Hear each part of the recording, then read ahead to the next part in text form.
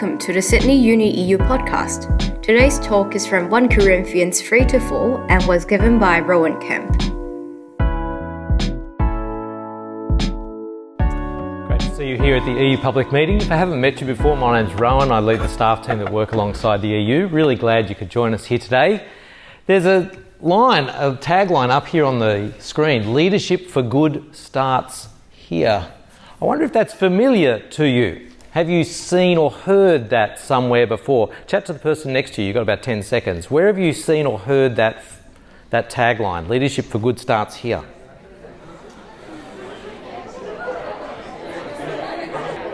If I show you this next picture, it might jog your memory. That's Eastern Avenue.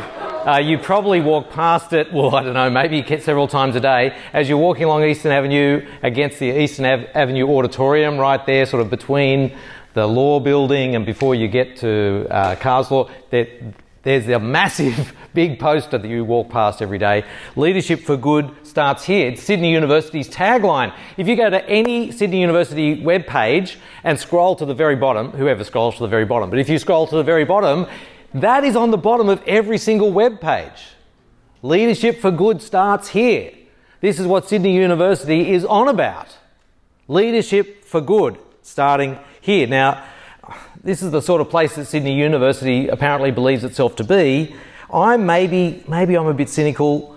I just suspect it's possibly the marketing department who think that this will appeal to you, so that you'll come here and that you'll give your enrolment fees to Sydney Uni and not some competitive institution. But I'll tell you what I like about it. I like that it's about doing good. It's not meant to be about you, right? It's actually about making a difference in the world for the sake of others. I also like the fact that it is about the wider world, making a difference out there beyond nanoscience, the Quad, Eastern Avenue, ABS. It's making a difference out there. It starts here, but it has aspirations to make a difference out there. I like those things.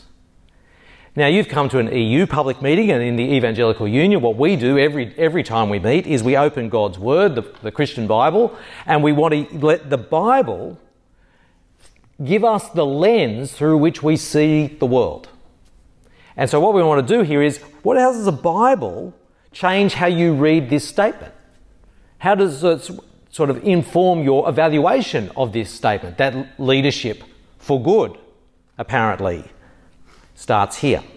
That's what we're going to think about today. Now, why are we thinking about this? Well, these first 4 weeks of the EU Public Meeting, we've been looking at the opening chapters of 1 Corinthians from the Christian New Testament, and leadership pops up as one of the big key issues in the opening chapters of this letter. Turns out that leadership was a hot topic back then in first century Corinth in Greece, just as it is today. The Apostle Paul, as he writes this letter, is particularly addressing the issue of leadership within God's people, within the church, so we're going to start there. So, here's my question for you. You might not be a Christian person, that's great. The EU public meetings are public, they're open to everybody. We want everyone to come and read God's Word in the Bible and see what they think of it. But if you go to church currently, I want you to think about this for a moment. How does your church sort of stack up in the leadership stakes? Just thinking about your church pastor or your minister or the ministry team at your church, maybe even your church Bible study leader. How would you rate them in terms of leadership? In terms of sort of providing vision and strategy for you and your church. Are they inspiring? Or frankly, think about your leaders here in the EU. Think about the faculty leaders, the student faculty leaders or the student executive or the staff. If you had to give them a rating out of 10, if you had to sort of rate them in terms of their leadership capacity or capability, what would you give them? The pastoral team in your church, what would you give them? Maybe a 5.5? Maybe 8.5? Stop! Do not think about that question anymore, right? Because what I just did was I very deliberately, and I make no apology, I just led you into, without you realising it, it seems, led you into a minefield. Because asking that question is a very, very dangerous question in the Christian community. It's a very common question in the rest of the world to evaluate leadership. It's a very dangerous question to walk that worldly value into the Christian community and just assume we should be asking the same questions. Now, it seemed to me that you followed me very happily down that question. You were starting to think, yeah, the pastoral team at my church, what would I give them? Like you didn't think twice about it, right? No one was saying, shut him up, stop him, he's doing a terrible thing at the front. You, oh yeah, okay, well, whatever, yeah, and that's because we're so used to it in the rest of the world. We're just so used to it. We too are in danger of walking just the worldly understanding of leadership and how to judge, evaluate leadership, just walking that into the church. So what we're going to do here is now we need to stop, take a big deep breath, and gingerly, tentatively, I'm going to try to lead us out of this minefield. How do we actually untangle this issue of thinking about leadership from a Christian framework in the light that God gives us in his word? So we're looking at this section from 1 Corinthians, particularly chapters 3 and 4, and I've got 3 points to make out of this passage. The first point is this: Christian leaders, according to this text here, are powerless servants. God is everything. This comes from the section we just had read for us, particularly chapter 3, verses 5 to 9. You might have noticed in this section how Paul is constantly redirecting their focus from the leaders back to God himself. So 2 foundational things that Paul says about Christian leaders here. First of all, leaders or just Christian ministers, anyone doing Christian ministry, they are Jesus' servants. You can see it there in verse 5. He says, "What then is Apollos? What is Paul? Servants through whom you came to believe, as the Lord assigned to each." So let's not get too carried away with this or that Christian minister or leader, since according to the Bible, they are all just servants. It's the Lord Jesus who's the focus. He's the one we're all serving together. So don't get caught up on which servant served you. Was it Paul? Was it Apollos? Was it your... Who cares? They're all just servants of the Lord Jesus. He's the focus. Now, how does just that one simple truth, how does that shape us? Well, 2 ways, inwardly and outwardly. Inwardly, that's a reality check for our own ego. Don't think we're something special. We're all just servants.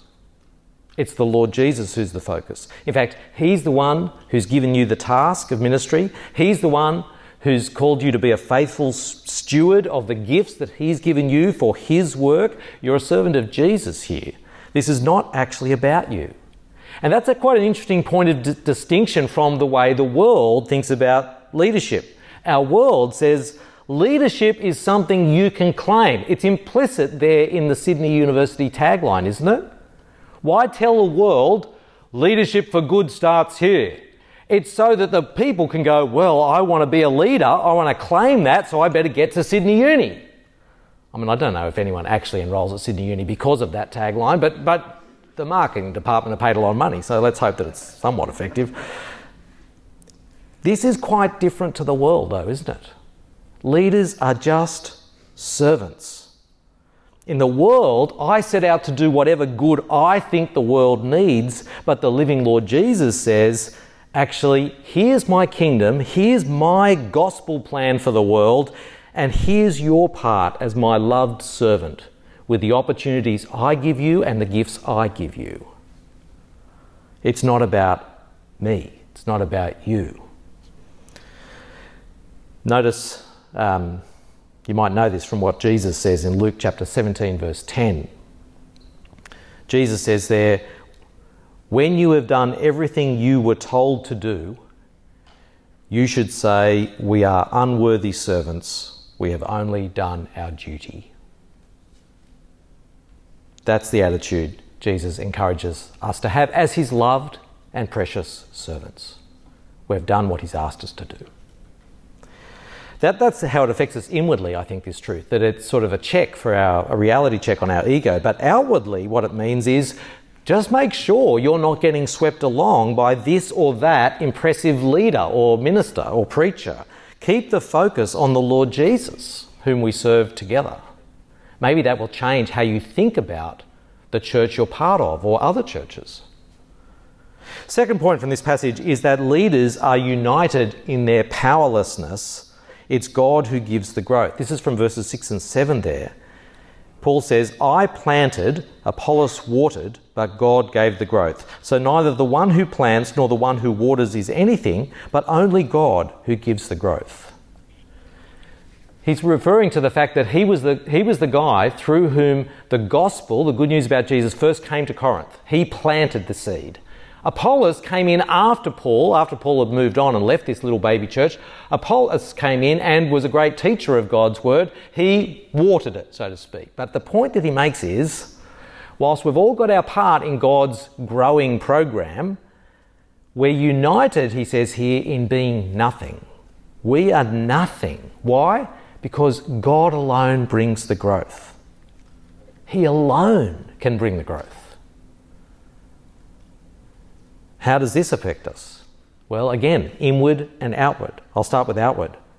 Don't fall into the trap, and I find this is very common, don't fall into the trap of thinking that this great ministry, whatever it is, or this booming church, or this cutting-edge church plant which seems to be making real kingdom gains into the culture, don't fall into the trap of thinking that any of that is actually because of the awesome ministers or leaders who are there. Because all genuine gospel growth comes from God. Without him choosing to work, it doesn't matter how impressive the vision, how cool the building, how interesting the aesthetic, how inspiring the preaching. None of the actual effectiveness of the ministry can be attributed directly to us. All the growth is from God. Now, of course, he uses the one who plants the seed, and he uses the one who waters the seed. He uses their gifts and their service to grow his kingdom, but the growth, any growth, comes from him. Without him choosing to work, we are powerless. You know, here's an interesting idea. There's a lot of people at Sydney Uni who don't know Jesus. And you might not know, the EU has a particular ministry called EU Street Team. EU Street Team like to go up to people, just random people on campus, and try to engage them in conversation and just say, do you know anything about the Lord Jesus? Would you like to know something about the Lord Jesus? And if you've never done some sort of EU Street Team ministry, if you've just never actually tried to do that, that might sound super, super scary. But actually, it's super, super awesome fun times. Like, it is just really actually, because you might get about 5 people who say, nah, not interested, no thanks, no thanks. Oh, that's all fine. And then you'll sit there and go, yeah, actually, I've been thinking about Jesus. And you're going, what the? Okay, right. Right, well, can we talk about Jesus? Yeah, let's talk about Jesus. Then you have this full-on conversation about Jesus. There are people out there right now in whom God is working by his Spirit who are open and ready for that. So here's a crazy idea. After this, we could go to lunch together, that's fun, that's nice, or we could all just go and do 30 minutes of street and just see who the Lord opens up for us, right? Now, just an interesting thought, but we could do that and go, actually, well, that's a nice idea, 30 minutes, Rowan, but that's not enough. Let's do it for 3 hours every afternoon for the rest of the year. Okay, right. Well, we could do that and not have one fruitful conversation. We can get everybody in the EU to do it, hundreds of people to spend hundreds of hours doing that and not have a single fruitful conversation. Because you know what? It's not just sort of random out there about whether a conversation happens or not. It's all under God's control. If he doesn't choose to work, nothing will happen. I can stand here and wave my hands around like a crazy person, which is what I tend to do, and get all excited, and the Lord speak nothing into your heart, because it's the Lord who speaks into your heart. It all comes from God. So how does that affect us inwardly? How does that truth affect us inwardly? I asked the EU staff team this very question on Monday. We were meeting together and I was thinking about this passage. I said, how does that truth affect you? And they said 2 things. And they were great. They said the first thing was, it made them want to pray. If God is the one who brings growth, then it just if that truth reminds me, I just need to pray more. And it's not the prayer is magical. It's not like if I can, pray X percentage of the day, then God will definitely. It doesn't work like that, does it? So, but it just, if the reality is He's the one who brings the growth, doesn't that make you want to pray for your youth group this week? Doesn't it make you want to pray for the kids' church lesson that you're trying to prepare sometime?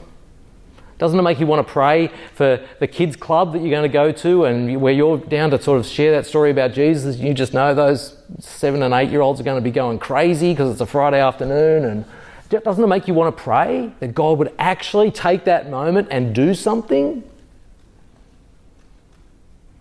He's the one who brings the growth. The second thing that they said was, it brings relief. Because I realised, actually, you know what? It isn't all up to me. I use the opportunities that God gives me. I use the gifts that He gives me. It's not all up to me.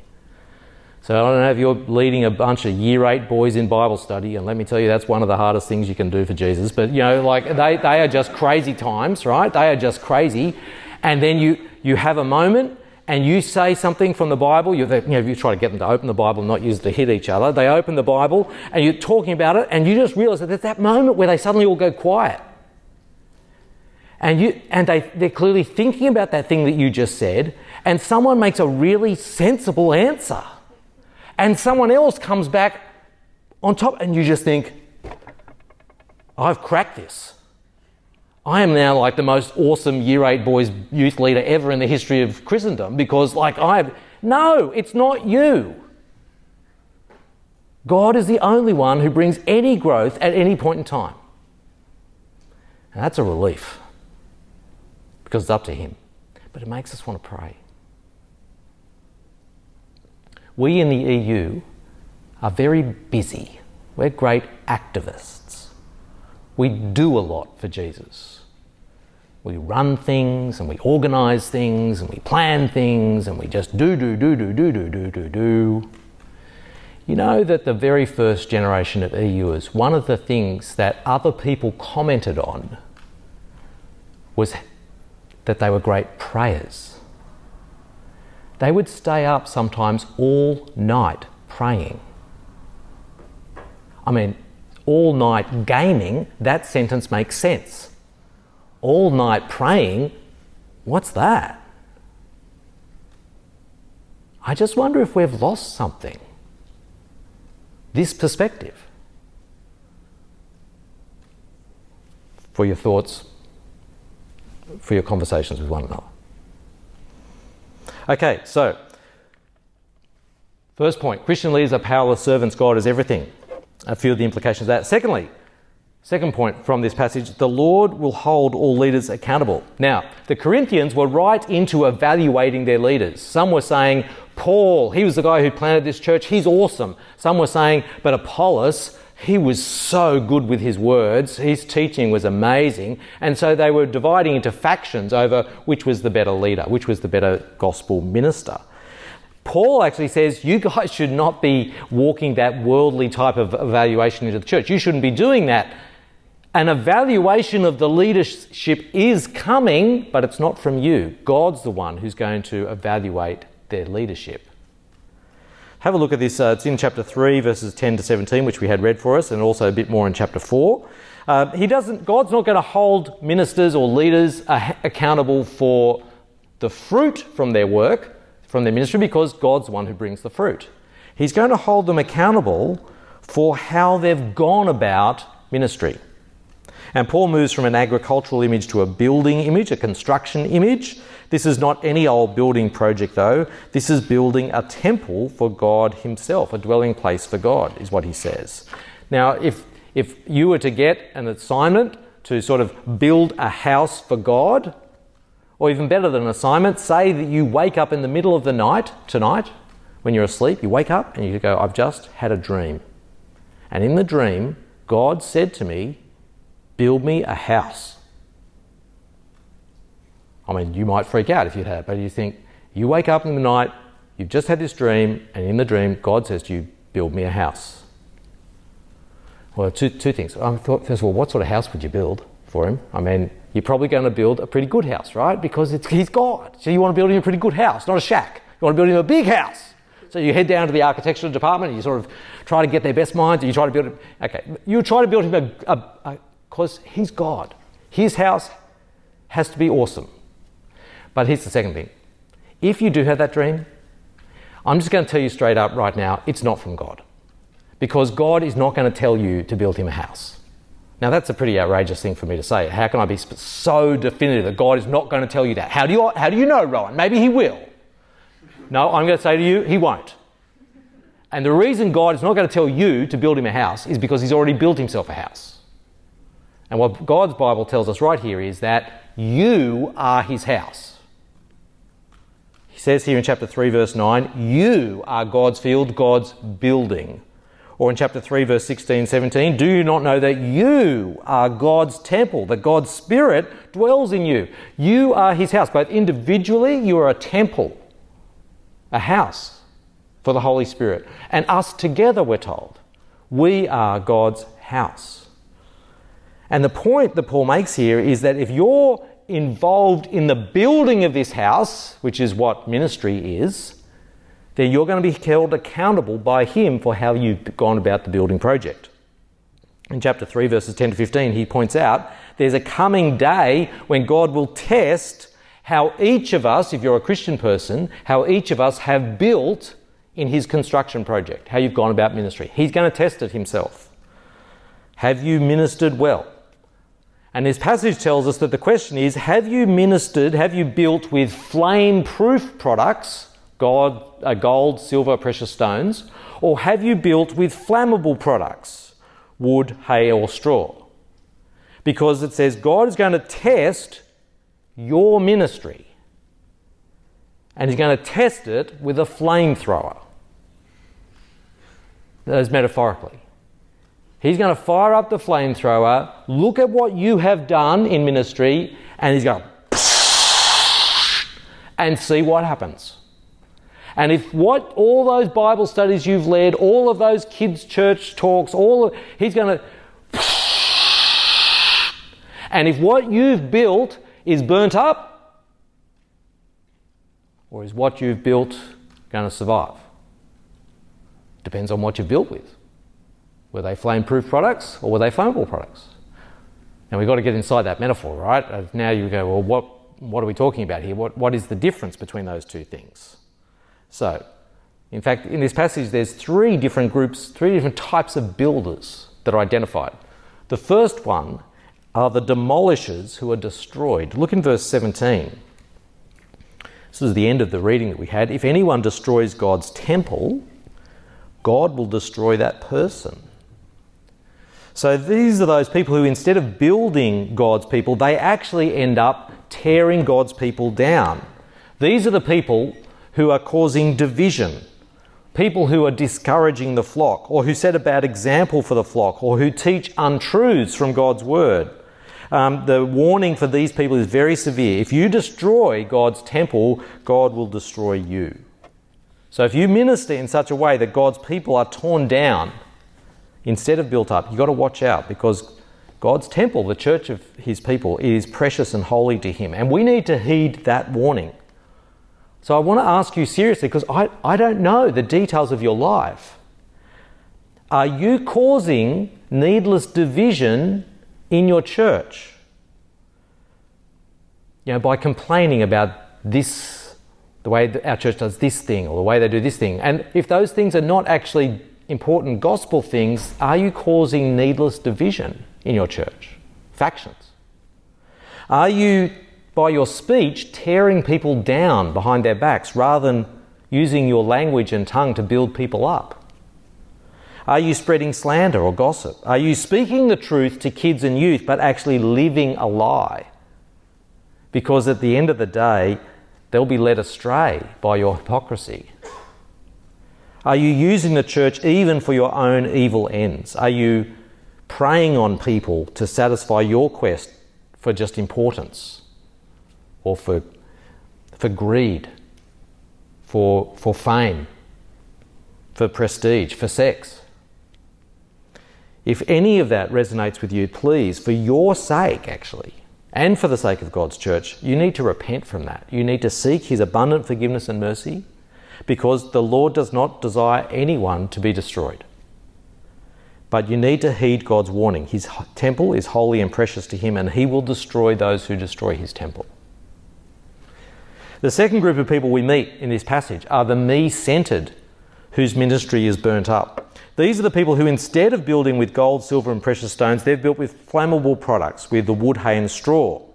So what does it mean to build with flammable products? I think the key is in chapter 4, verse 5. Have a look at chapter 4, verse 5. Paul says there, "Therefore judge nothing before the appointed time.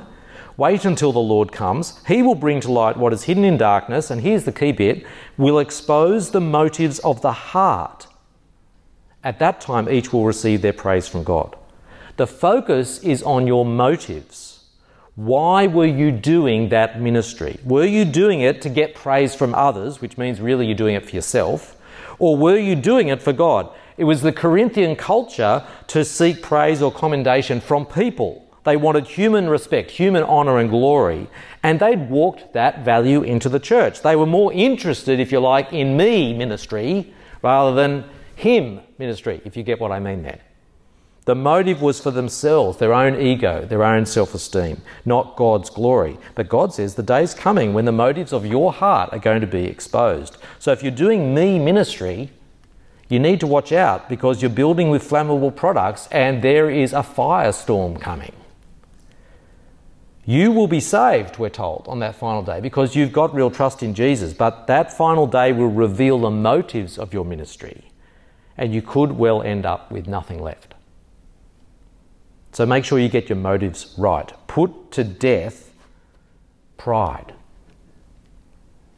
In the power of the Spirit within you, get rid of that envious heart of a me-centered ministry. Instead, seek God's glory. Remember, you're God's servant in God's construction project. All the glory is his. And finally, there's the wise builder who receives a reward. The wise builder is the one who's done two things. First of all, they've built with the right motives. That's what it means to build with precious stones, silver or gold. Minister with all the strength and the gifts and the opportunities that God gives you, but do it for his glory, not your own. Secondly, you need to build on the right foundation. As Paul says in chapter 3, verse 11, "No one can lay any foundation other than the one already laid, which is Jesus Christ." We're going to come back to that in a moment. And what's promised the wise builder here in chapter 3:14 is a reward. If what has been built on the foundation survives, the builder will receive a reward. What's the reward? A great mansion by the seaside, by the beach in the new creation. I mean, when we think, what reward might God give me if I minister to his glory and in humility? No, we're just sort of too infected by our worldly Sydney obsession with property prices and holidays by the beach, right? That's just, what's the reward that God might give those who minister well? Well, the best suggestion I've come across is that it's the praise of God himself. I think that's what chapter 4, verse 5 teaches you. At that time, each will receive their praise from God. Because the Corinthians were all into receiving praise from other people. And Paul says, actually, you want praise from God, don't you? Isn't that what you want? Isn't the best reward you can possibly imagine from God the moment when actually you see Jesus face to face and he's looking you right in the eye? He's looking you, the living Lord Jesus in his glory, is looking you right in that eye, and he says to you, "Well done, good and faithful servant." When that happens, you'll probably be feeling pretty great right then. And that probably, you'll probably feel pretty great about that for, eternity. Like, you'll just feel great about that for a long time. Because Jesus, the living Lord Jesus, said to you, "Well done, good and faithful servant." Because in your weakness and your frailty and your mistakes, you tried to serve him for his glory. Well done, good and faithful servant. You receive praise from God. Okay, well, Those are the first two things we see in this passage, and I'm going to wind up with this final point. The last thing that we find in this passage relevant to the issue of leadership is that Christian leaders embody the cross of Jesus. One of the scariest things, I think, actually about this section of 1 Corinthians is that the issue for the Corinthians wasn't that they just misunderstood leadership. Paul points out that they actually misunderstood Christian life. It's because they misunderstood Christian life that they had got leadership wrong. And so you can read this in chapter 4, and I'm going to leave you to read through chapter 4, particularly verses 8 through to 17. In that section, Paul contrasts the Corinthians, the Corinthian Christians, their attitude to life with his own attitude to life. And the Corinthian Christians were saying, we're the boss, we're ruling, we're reigning like kings, we have got it all. But Paul contrasted it for himself, where he says, I'm like one who feels condemned to die in the arena, eaten by wild animals in the Colosseum. I'm a laughing stock. I'm persecuted. I'm a spectacle of derision and scorn. We're fools for Christ, he says. We're weak and dishonoured. But you talk about yourselves as so wise and so strong and so honoured. He's pointing out there's a massive difference in how they understand the Christian life. Paul says, to this very moment, I go around hungry and thirsty. I'm clothed in rags. We're brutally treated. We're homeless, cursed, persecuted, slandered, viewed as scum of the earth, the garbage of the world. It's not a terribly attractive picture, is it, of Christian life and Christian leadership? But then Paul has the temerity to say to the Corinthian Christians, he says, therefore, because my life's like that, I urge you to imitate me. Paul, you've got to be kidding. What? In your beatings, in your rags, in your poverty, dishonour and shame? Imitate you. How are we going to win converts in sophisticated Corinth, sophisticated Sydney, if we don't look impressive? Who's going to respect us? Who's going to listen to us? But then Paul says, but this is the way of the Lord Jesus. This is what it is to build on a foundation of the Lord Jesus. The only foundation there can be for Christian ministry. It has to be cross-shaped. That's God's wise foolishness. That's God choosing the weak to shame the strong. This is Christian life and leadership in the shadow of the cross. It's the same shadow. See, what our world wants is our world wants slick professionalism. And we think, therefore, that's what Christian ministry needs to be. That it needs to be smooth, impressive, powerful, needs to have lots of people there, the appearance of power and wisdom and strength in the world's eyes. But I wonder at that point, when we buy into that, have we forgotten the very character of Christian life? There's power, but it's God's power expressed in human weakness, seen at the cross of Jesus, that looks like a failure. There's wisdom, but it's God's wisdom, which often appears as human folly to those without the Spirit of God. Christian leaders and Christian living has to be cross-shaped. I came across this book once on Christian. There are lots of books on Christian leadership. I came across this one. They smell like sheep.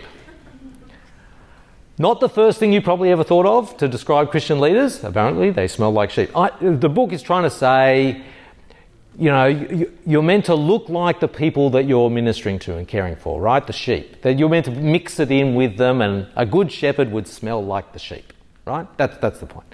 I just think a better title, a better book, which I'll never bother to write, but Christian leaders, they look like the shepherd. They look like Jesus, not in terms of sandal and long hair or whatever else he looked like, but in terms of the cross. This is the character of Christian life and leadership. So let's return to where we started as I finish.